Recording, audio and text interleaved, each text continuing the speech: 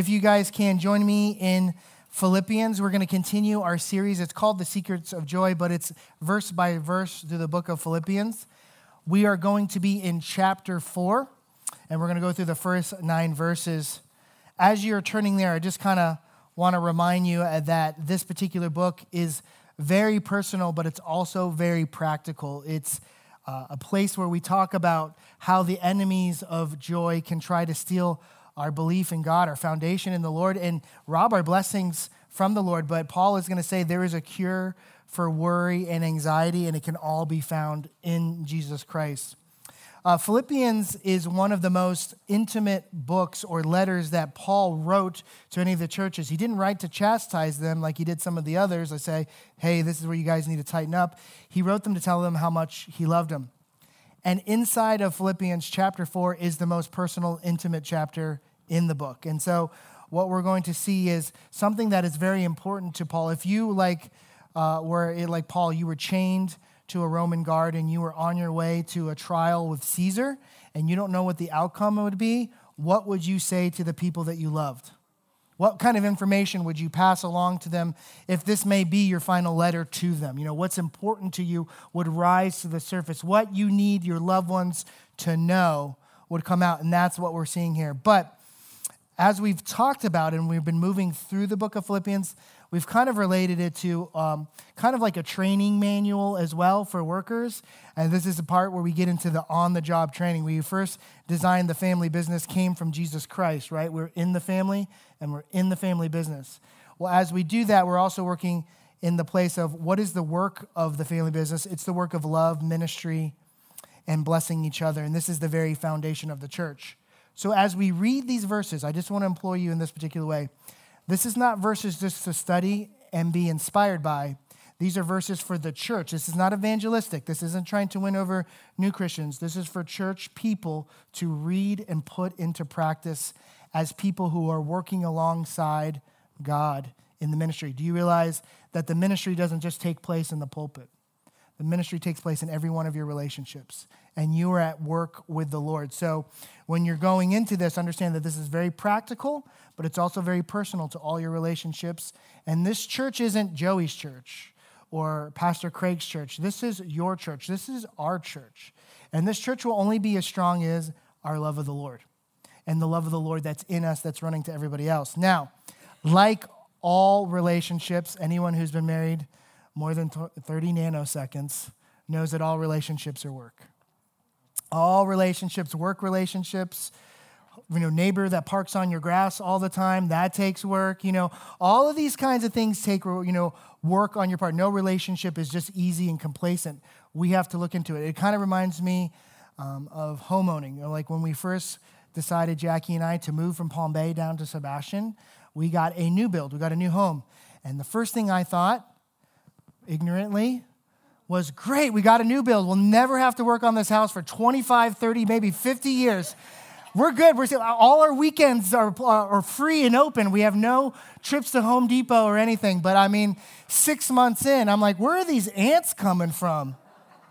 And then with the humidity, where's this crack on the wall? Did you guys do this? Yelling at my kids. And I was like, no. It's just that a house, the foundation needs constant attention. And the kingdom of God is no different. But the cracks and the fractures that happen in the foundations of the kingdom of God are not God's fault. It's what we drag into the situation. And so we have to be vigilant to look into the scripture, to be guided by what God's commanded, to know how we can repair those cracks. And it's through the power of the Holy Spirit. And it comes by the peace of the Lord. And you're going to see that that's what takes place in the scripture. So if you can join with me in chapter 4, verse 1.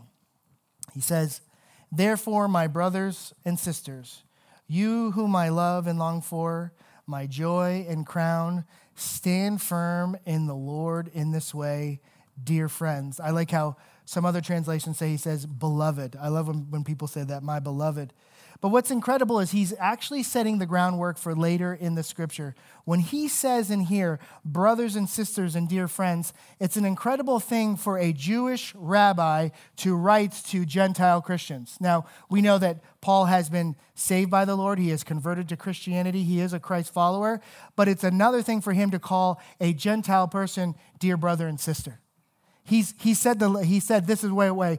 God is the father of our church, and we're all united. It doesn't matter what our skin color is. It doesn't matter what our heritage or background is. We're all children of the Most High. And so what he's saying is we're all family. And I love the next part where he says, you whom I love and I long for. Now, just remember what I said. He was a citizen that was chained to a Roman centurion, right? And he's on his way to trial. That is not a comfortable situation to be in. But what he's saying in that particular line is he's saying, when I stop and I remember the ministry that we did together, it's almost like a little mental vacation. I'm no longer chained to this guy. I remember of the work that we did in the family business under God. He's saying, you guys bring me so much joy. I long and I wish for you to flourish under the God of heaven, regardless of my situation. That's how much I love you. I want what's best for you. And look at the next part where he says, my joy and my crown. Wouldn't that be amazing if a pastor said that to you? You're my joy and my crown. If you want to know how you're doing at church, go up to Pastor Craig after the service and go, Pastor Craig, am I your joy and your crown? And look him deep in the eye and see what his reaction is. Well, that's what Paul is saying here. Now, this crown isn't like a conquering king crown, right? This isn't like something that he's using to say the rule over subjects. This crown is closer to what Olympians would wear when they won a race. So the winner of the race didn't get a silver or a bronze or gold medal back in these days. They got a wreath. They got a wreath crown that was laid on their head, and they would use it as a source of pride and joy and go, look, we've run the race and we've won. What he's basically saying to them is, if I ever stand before the Lord and the Lord would ever say, Paul, why should I reward you or award you for anything? He would just say, Church of Philippi. I pray that you and I would stand before the Lord one day, and that would be our heart cry to the Lord. If the Lord were to ever say, why should I award you? And you could say, Calvary Chapel and Sebastian, did you see the love of the Lord that we shared every day? Did you see the love of the Lord pouring out of this sanctuary and into the community? And we were known not for what we did, but by the love of the Lord that you poured into us faithfully. That's what he's saying. Now, all of that is really warm and lovey-dovey for an opening of that chapter, isn't it? But I want to show you something that's really important. He says these loving words, and then he says these next words. He says, stand firm in the Lord in this way. Now, anytime you ever hear Paul say, stand firm in the Lord, I want you to remember and recall back to Ephesians when we were talking about the armor of God and we were talking about our feet being shod in the preparation of the gospel of peace. You know that. One of the pictures that we put up was a Roman sandal that the warriors would use, right? But what was underneath it was most important. They had these deep cleats, right? And the reason for those deep cleats is that when the enemy was coming and rushing at them, and then they went into their shield wall or their phalanx, right? You know, to protect against the oncoming enemy, those cleats went deep into the ground so that when the enemy slammed against them, no ground was given up. In fact, they would use those cleats to take inch by inch and push the enemy back because their feet were shod in what? The gospel of the peace of God. And so what he's saying is here is, by the way, war is coming. I love you guys, and I'm not with you, but understand the enemy wants to come to steal, kill, and destroy. The church is no different. The church is no different. He's saying right there, stand firm first in unity with God and then unity with each other, the grace of the Lord, and grace with each other, but in the love of God. Take it serious. There's no place for complacency.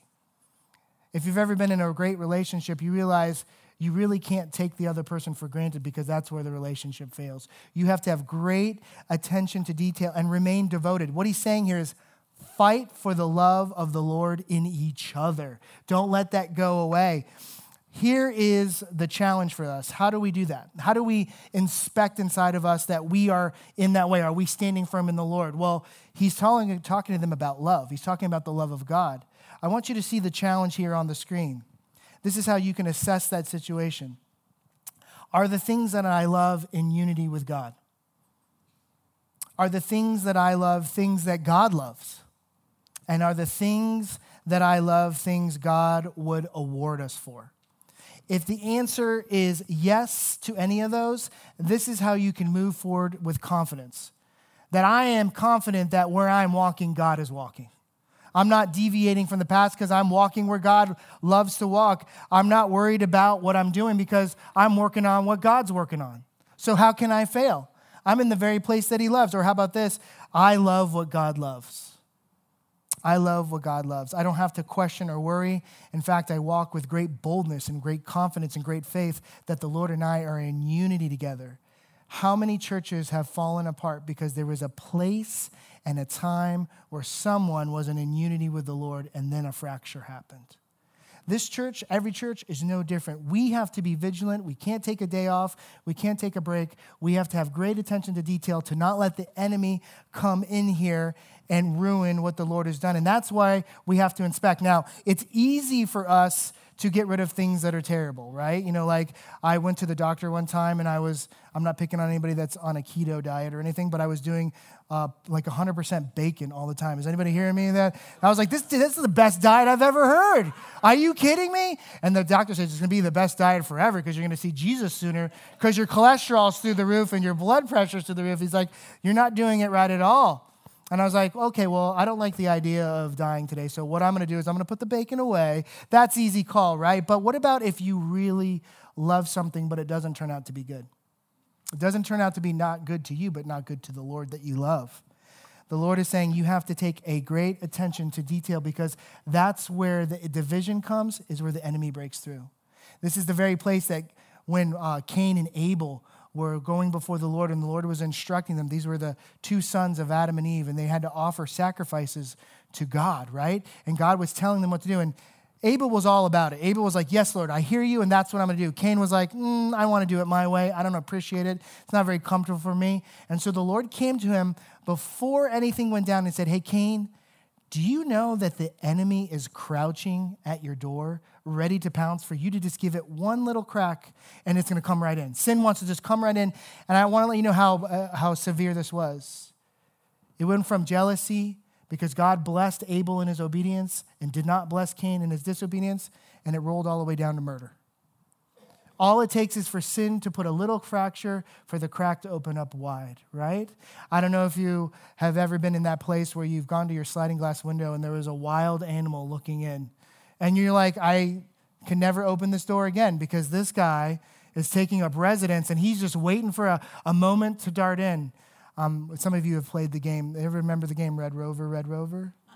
Send Joey right over, right? But what did you do? You never sent Joey over to where the kids were the strongest on the other side, right? What did you do? You looked across and you see where the hand holding, with the line of kids on the other side were now holding tight, and you sent it to the weakest spot. The enemy never faces you head on where you're strong. The enemy will never face the church head on where it's strong. Where the enemy likes to come in is where it's weak, where you're weak. And what we have to do is inspect our heart to make a realization that you and I are doing the things that make our heart strong. And what makes our heart strong is our hearts were vessels for the Lord. They've always been.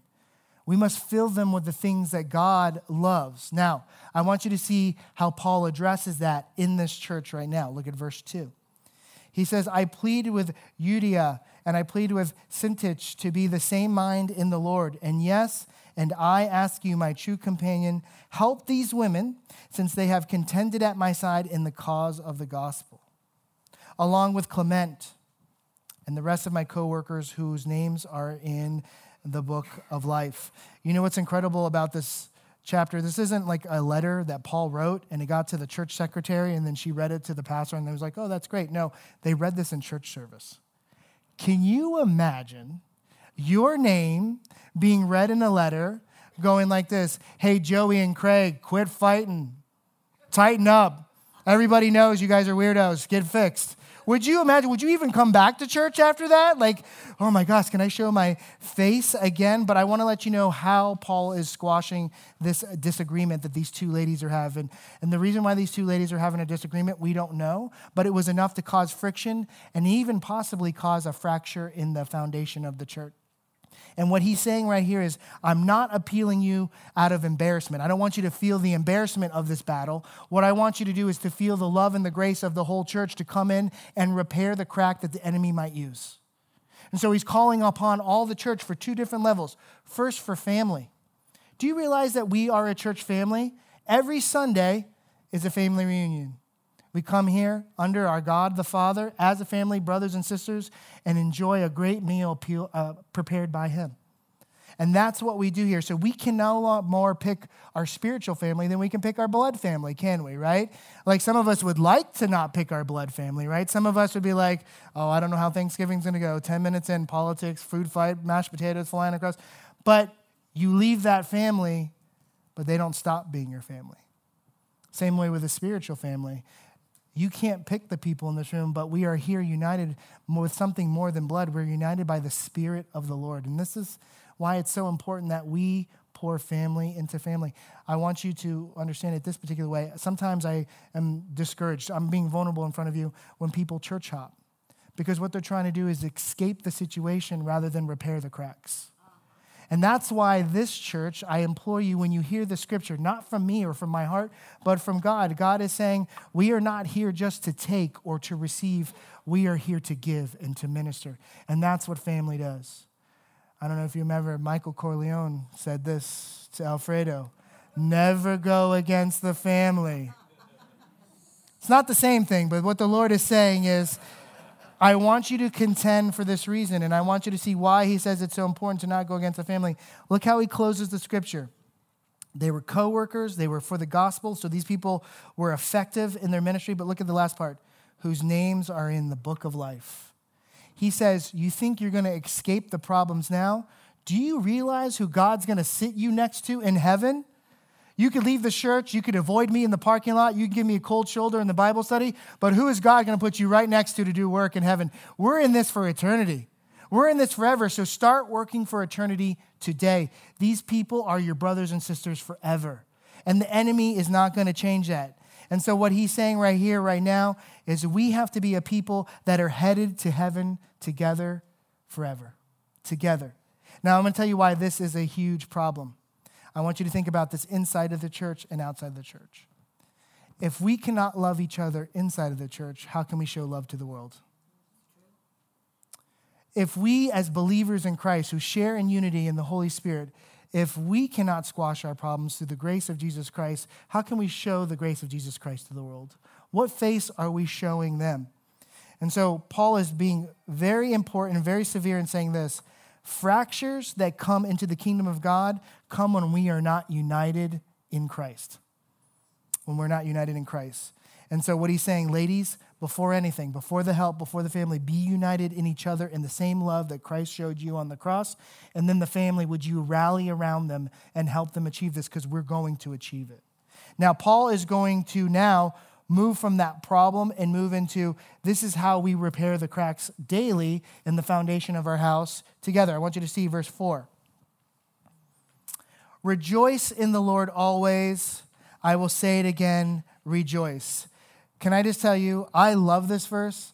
I also hate this verse. Can I say that in this church? I love this verse because it reminds me that I have to be singing to the Lord. But I want to tell you, there are times that I'm not ready to rejoice to the Lord. Have you ever told Jesus, not now? Have you ever heard the song on Z88.3 and it's like, doot, doot, doot, everything's great, Jesus is awesome, and you're like, just slam it, like, right, give me a second, Z88.3. I'm not there yet.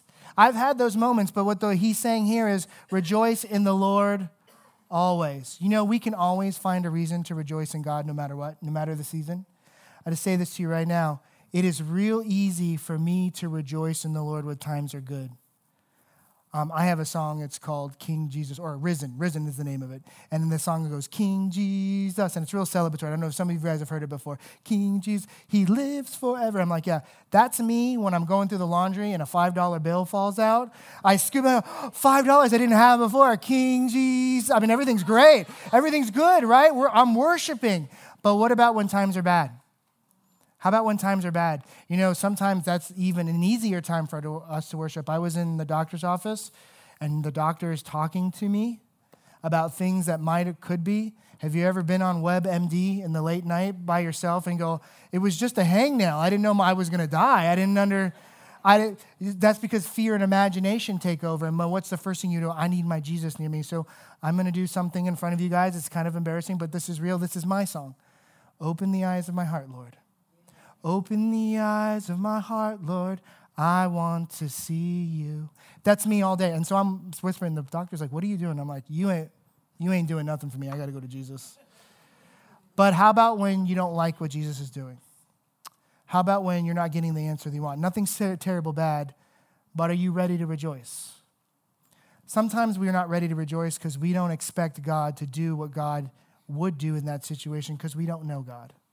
Sometimes we don't rejoice because we don't expect God because we are not ready for God to not only work on that situation, but for God to work on us. You know, that's why we put up this first slide. It says, rejoicing in the Lord always comes when we always expect the Lord. When I'm in counseling, this is a lot of the time that we do the most work in counseling is when somebody whose marriage is falling apart doesn't expect the Lord to be able to save it. But I would just say to them, did Jesus Christ save you from the jaws of hell? And they would say, yes. And I'm like, don't you think repairing your relationship with God, removing you from spiritual death, pulling you out of an eternal damnation towards eternal salvation, don't you think that that's like the heaviest lifting Jesus has ever had to do in your life? And like, yes. Well, don't you expect that this other thing is way less of a job for him and he's up to the task? And they say yes. And I'm like, so why wouldn't you expect God to do great things in your marriage like he did in your heart? This is the place that we can find rejoicement because in our moment in our life, we have to find joy in the Lord for something. I'm going to let you know, I'm not always ready to worship the Lord, but is God worthy? My feelings might not be there, but is God worthy? Let's do a little experiment right now. We're going to open up the floor just for a little bit, not the whole service, but I'm going to ask you this right now. Shout out some reasons why we have to worship the Lord regardless of our situation. Salvation. That's always the first one, right? Salvation. What else? Compassion. Who would be here in this church without the compassion of the Lord? I wouldn't even be a wretch. I would be something dead and gone or like forgotten, but for the compassion of Jesus Christ. What else? Any other? What's that? He's definitely great. What else? Mercy. Who would be here without God's mercy? Let me just say this. You might not be in the same situation, but where would Daniel be being lowered into the lion's den without mercy? Where would Shadrach, Meshach, and Abednego be without God's mercy? Where would you be without God's mercy? Who is rich in God's mercy today? We have something to rejoice in the Lord for. And again, I say rejoice is why Paul says that. You know, I used to go to North Carolina all the time with my dad, and we would go all to the mountains, and we would stop at these little mountain churches. And I have to share this one story with you because it's the most epic story ever. There's this man that would come to the church service, and he would preach. This preacher at the time was very old, but he said when he was a younger preacher, this guy would come in and he would just shout, hallelujah and amen, like all throughout the service. And it was really distracting to this pastor when he was younger because he was new and he was trying to learn it. And in his head, he kept saying, hey man, would you just let me run this show? Like, I don't need your help. And so he said, you know what? I'm going to go see him during the week, and I'm going to put a little kibosh on this. I'm going to see if I can get him to stop doing that. So he went out to see where this guy lived and where he worked on this field where he was doing all these crops. And he got there, and this guy, now this is the age of when tractors are taking over. This guy's out there in a dusty field with an ox and some reins and a straw hat and overalls. And he was like, oh my gosh, it's even crazier than I thought. So he goes over to the guy and he goes, hey man, would you just tell me why you have to stand up and shout hallelujah and amen before I even get to the end of the sentence? And the guy said, well, you know what, Pastor, I sometimes think when you're preaching how when I get to heaven, God's going to take this straw hat off my head and he's going to put on a crown. And then I look at this old dusty overalls that I've had for years and years and they're falling apart. And you know what? I think how God's going to go take that off, put on my righteous robes, and I'm going to glow in heaven. And then I look at these old boots with some holes in them, and he says, you know what? God's going to put golden shoes on my feet so they can match the golden streets. And you know, so, hold on, Pastor, just take the reins. I just want to shout hallelujah and amen right now.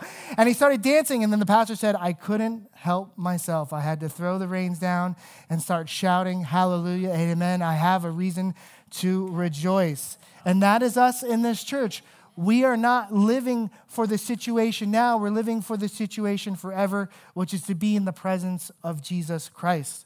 And that's why he makes this awesome transition to this next sentence. I want you to see. He says, not only should you be rejoicing, let your gentleness, verse 5, be evident to all. The Lord is near. Now, I just want to let you know in advance, this is a unique verse in the Greek because that word gentleness, you could almost swap out a myriad of words, and they would all work. I went through Strong's Concordance, and I pulled out some of it was mildness, your forbearing, your fairness, your reasonableness, or your moderateness. But there's another word, and it said to give. Now, this is not your to give like to bless someone, like someone's hungry and you give them a sandwich. It means to yield space, to give. Like someone's trying to win an argument, and they're going, and they're going, and they're going, and you go, you know what, I'm just going to let you have it because it's not worth it. That unity is more important. The spirit of unity between us is what I want to do. It's a breakout word like this. I would rather be hurt than cause you hurt. I would rather be offended than cause offense because I'm here to honor you and honor the Lord, because you know why? The verse is actually saying this in a closer way. I'll give you a modern translation. Chill out. Why don't you just chill out? You can afford to lose. You know why you can afford to lose? You know why Christians are able to lose? Because Christ has already won. We are not vindicated by winning an argument. We're vindicated by Jesus Christ. We're affirmed by the Holy Spirit in our salvation and resurrection. So Paul is saying this. Let me give you the Joey modern translation. Chill out. God is here. By the way, what do you want Jesus to catch you doing when you're in the middle of that situation? If Jesus is truly near, and he's saying it near in two different ways. The first way that he's saying it is that Christ we're a living temple, and Christ is ruling and reigning from that living temple. Right, so you walk into an argument, right? So you go with Jesus Christ. So if Jesus Christ is standing next to you when this weirdo is arguing with you, and you know you're right, and you got him good, right? But they're not budging. Do you just go in there and go, listen, you nincompoop? You don't say that. You turn and you look at Jesus and be like, hey, I love you, right? Right, Jesus? And although you think I extend grace to you. Right? Am I saying the right things? You see how everything changes when you know that Christ is walking into every relationship with you? You're going there as a representative of Christ. I don't care if it's your marriage or this church. You are going there with the idea that Christ is near. The second way he's saying it is that Christ is coming back. You are being prepared for that moment every day. Remember we said earlier in Philippians, till the day of completion. What do you want to have God catching you do? Arguing with somebody or blessing them with your gentleness and mildness because you've already won in Christ. And so that's what he's saying. It's okay to yield. It's okay to be okay with letting them win. Look at verse 6. Now he's going to give us another cure to put into the cracks in the foundation. He says, don't be anxious about anything, but in every situation by prayer and petition with thanksgiving, present your requests to God. And the peace of God, which transcends all understanding, will guard your hearts and your minds in Christ Jesus. Most people love this passage because it is a wonderful, chicken soup prayer for the soul, for the Christian soul that's following the Lord, right? Don't be anxious, prayer and petition. But I want to give you the antithesis of this before we dive in so you can kind of understand it. It took me 6 times to understand this statement. I'm going to read it 3 times because I think you guys are smarter than me. Listen to this. It says worry, which is the opposite. So we're talking about that anxiety, right? Worry is the interest we pay on loans of unbelief that we mortgage the future with. I'm going to say it one more time because I know that's got to let that sink in, right? Worry is the interest we pay on loans of unbelief that we mortgage the future with. Now, when I read that statement originally, somebody that loaned me a book, but they had wrote a little comment on the bottom to themselves, the little note that they wrote in the indent on the side. And I found this fascinating. It said, you might be, paying a loan that you didn't even owe. How many times have we stood before the Lord and let our fear and our imagination eclipse what Christ is about to do because of some made-up situation that we came up with our head because we think God's abandoning us? That's what I took out of it. And we have to realize this, that we should not let the enemy or anything rob what God's about to do, because who's going to stop God? Who's going to stop the Lord? What situation can you present to God that's going to be bigger than God? Nothing. And so worry can attack the foundation because it attacks your belief in who God is. And God says there's only one cure for the situation. Look at the 2 ingredients that have to come into the pot. Prayer or supplication. It says petition and thanksgiving, right? And I want to unpack that word supplication or petition. That supplication or petition is to be very specific to God. Don't stand before the Lord and go, I'm upset. I'm frustrated. Say, I'm frustrated because I think that you might not go with me into this doctor's office. I'm frustrated because I don't know how to fix my family and they won't listen to me, but I know that you have some kind of plan. But you see how you start to write it all down? But I'm not sure I believe, but help me in my unbelief. What you are doing is you are correctly identifying to yourself as much as you are identifying to God what it is God really needs to do in your life. And most of the time, it's a change in you before it's a change in it. And the Lord is saying this, be specific, write it down with prayer and petition, wear me out. You can't. I want to hear your prayers. Look at the next part, thanksgiving. You know, it's hard for us to expect the Lord to be good in the future if we don't build on the goodness that he's done in the past. That's why we talked about rejoicing. Now he's moving into the prayer part. I heard this prayer from an old preacher. It was a recording. It was like an ancient recording. It's like late 1800s. And this guy ended his service with this. He says, a prayer without thanksgiving is a prayer without wings, and it will not reach heaven, for it's weighed down with your anxiety and your unbelief. Now, we know that God hears all of our prayers. But what this gentleman is actually explaining is this, is why would God honor you in your unbelief if you already designated him what he's about to do when he's doing a great work inside of you, not just in you and through you and around you, but in your heart itself to get you to fully depend on him?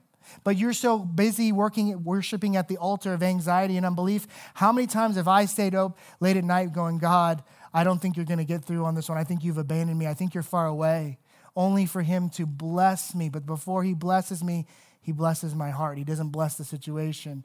And through prayer and supplication, the peace of the Lord changes me and changes me. I had this conversation with somebody in the last service. They had a falling out with their family, and I had to share with them. My dad and I had a falling out, and was any kind of way that I could repair that situation. It was really, really great fracture between us. But he was at a church in North Carolina, and I was down here. And unbeknownst to each other, the Lord was changing us. You know, he had a lot of reasons that he had to come and apologize for. He did a lot of things that ruined our relationship. But you know what the Lord was doing with him at a church in North Carolina?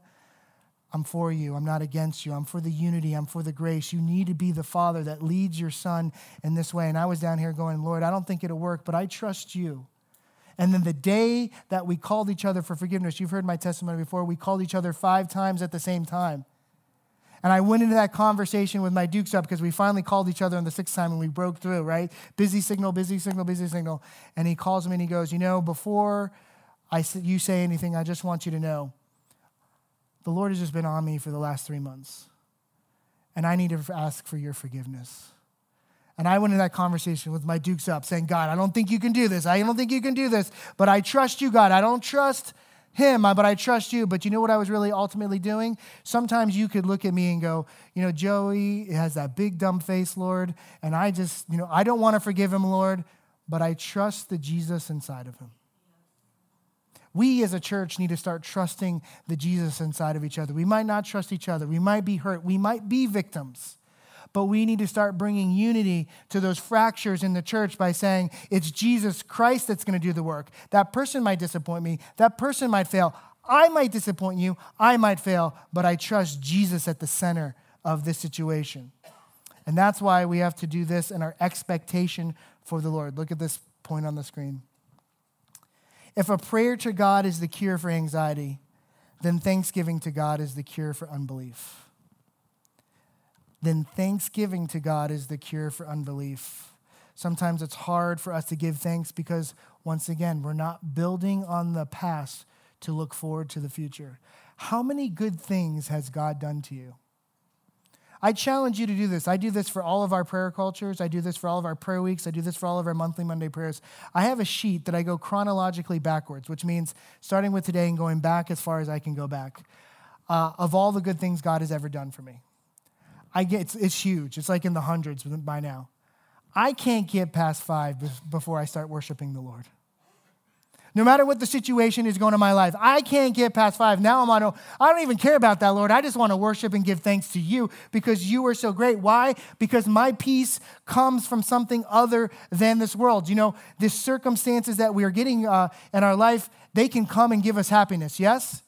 But what happens when the moment they fall apart? Happiness is robbed.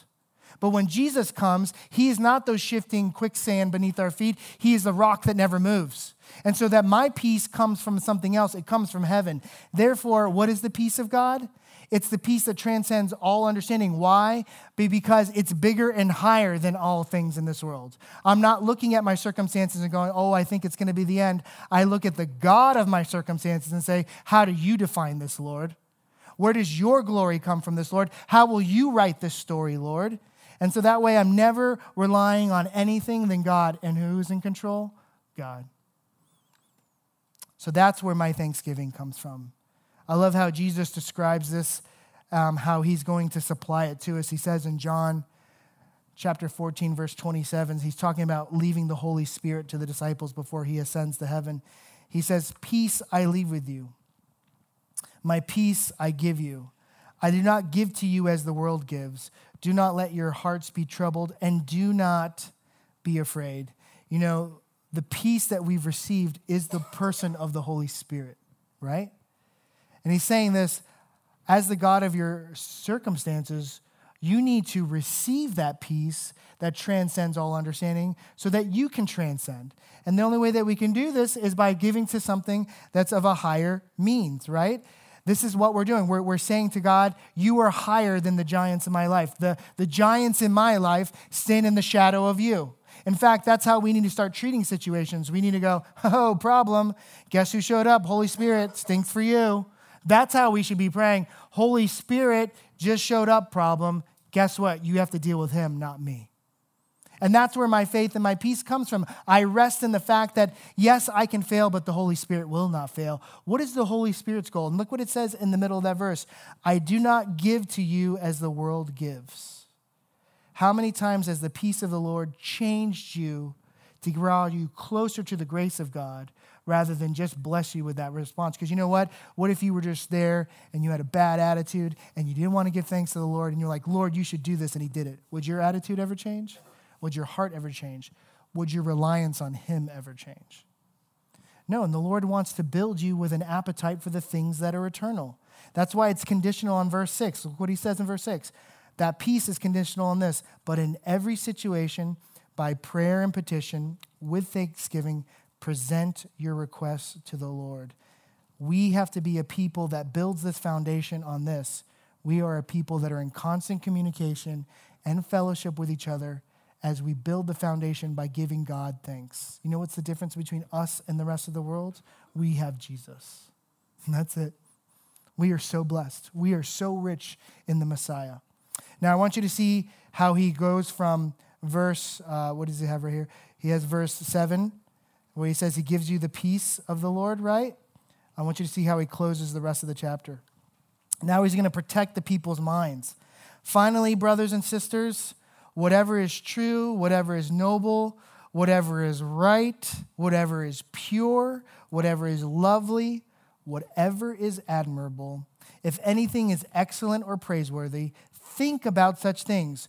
Whatever you have learned or received or heard from me or seen in me, put into practice. Remember I told you 7 ended? Now look at verse 9. And the God of peace will be with you. It's funny how it starts, right? First you get the peace of the God, you get right with the Lord, and you end up with the God of peace.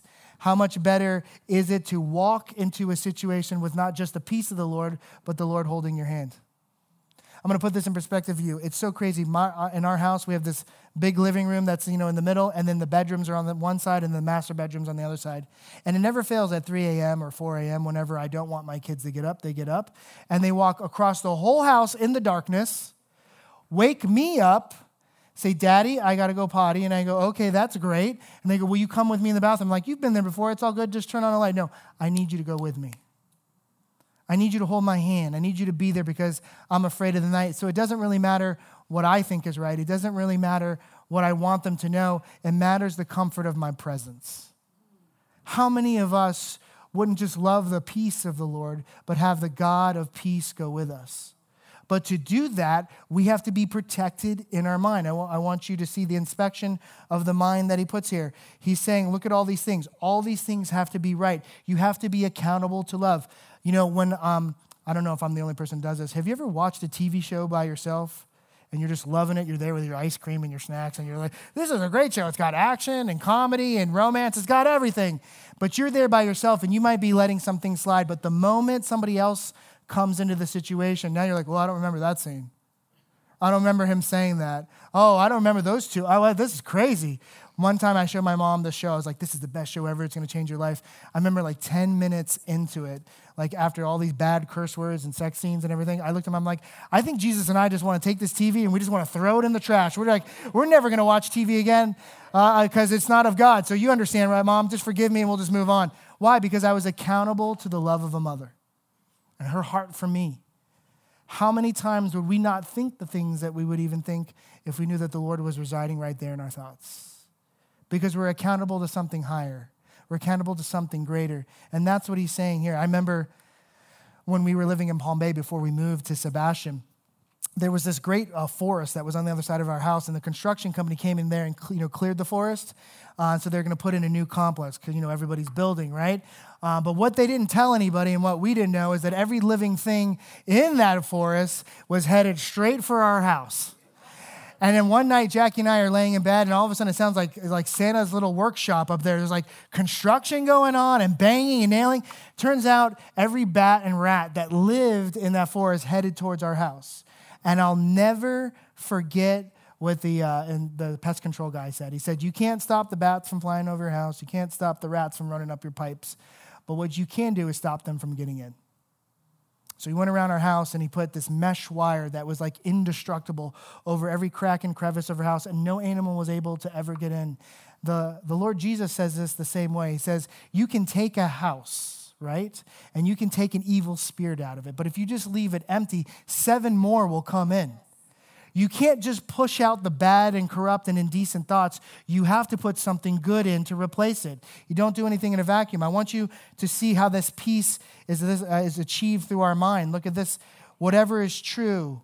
Do you know that Satan doesn't want you to focus on the truth? He doesn't want you to meditate on the truth. Because what is the truth true? The truth will set you.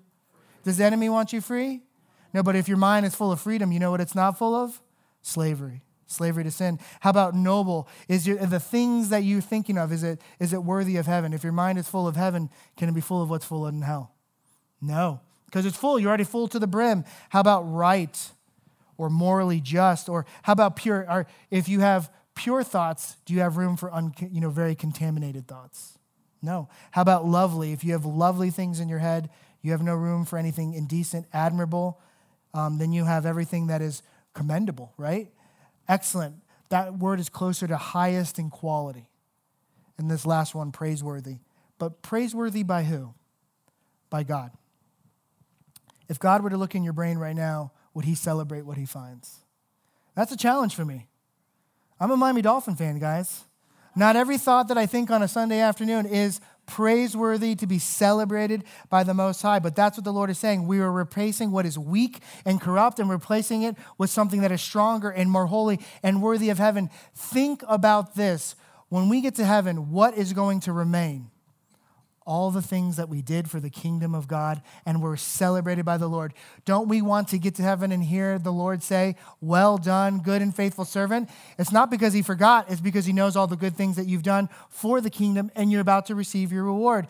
What we're actually doing, if you look at that list, is taking out the old you and putting in the very thoughts of God. Are you sharing in unity the thoughts of the Most High? And that's why we have to do this at the end of it. This is our last and final slide. When you receive the peace of God, the God of peace is with you. The God of peace is with you. How many of us can do life without God? We should fight for not only our love for each other, but for the peace of the Lord by pushing in all of the good things that are godly before the Lord. You know why? Because peace is at stake. Is the enemy not always trying to cause division? Is the enemy not always trying to get you to be right? Is the enemy not always trying to get you to be selfish and not God-centered, right? Why? So why? He can drive a wedge between you and the Lord, ultimately between you and the people that God's put in your life, your ministry, and you and your church. And that's what he's saying. Remember these thoughts. So I'm just going to go over it for you one more time before we do communion. This is how we repair our life, the church, and our relationships. Stand firm in your love of godly things. Let the things of God make you strong in the Lord. Follow those godly things. Rejoice in the Lord. How much? Amen. Protect the temple with prayer and thanksgiving. Renovate the temple with godly thoughts. And what is the result? Not only do you get the peace of the Lord, but the God of peace goes with you. What will this church be without God at the center? Nothing. Isn't it amazing that the world is falling apart? The world is depressed. The world is killing itself. The world is at war. But what are the people of God doing in here today? Preaching and singing and rejoicing in the peace that the Lord has bestowed upon us. We have what the world wants, and that's divine peace from heaven, and we share it daily. Why not share it with each other? So before we pray, just remember this. There is no real, secret to joy. It's an open secret. Stand firm in God. Stand firm in his love for you. I'm going to challenge you right now. We're going to pray before we take communion. But I want to challenge you in this way. If you need to get right with the Lord and you need to inspect that moment, if you don't have that peace, we're going to pray together. But I'm going to ask that you ask the Lord. Just do it openly. You know that the Lord knows everything about you. That's not the situation. It's about God's faithfulness to us. It's not our performance. It's his performance on the cross. And he's been faithful all the way from the cross to the tomb to heaven. Isn't he? Amen? So let's be peaceful in this way. Let's give everything to God right now. Dear Heavenly Father, Lord, I love you. And I thank you that you are a good God, that you would pursue us so passionately in our mistakes and our failure and our mess. But out of that mess comes a great message that there is a God of peace who is coming for us to pour his godly thoughts into us, his forgiveness, his mercy, his grace, his salvation. Every single person here is loved and cherished by God, but we have to receive it. We can't just talk about it. We can't just show up at church. We have to be a people of God by receiving the God that is written here on the scripture and the God that's in our life. So, Lord, I just pray right now that the people of God right now just say, please, God, forgive me of my sins. Forgive me of my fear. Forgive me of my doubt. Lord, I open up my mind and my heart to you today, and I say, be my Savior. Be my salvation. Be my Messiah. And I will follow you the rest of my days. In Jesus' holy name, amen.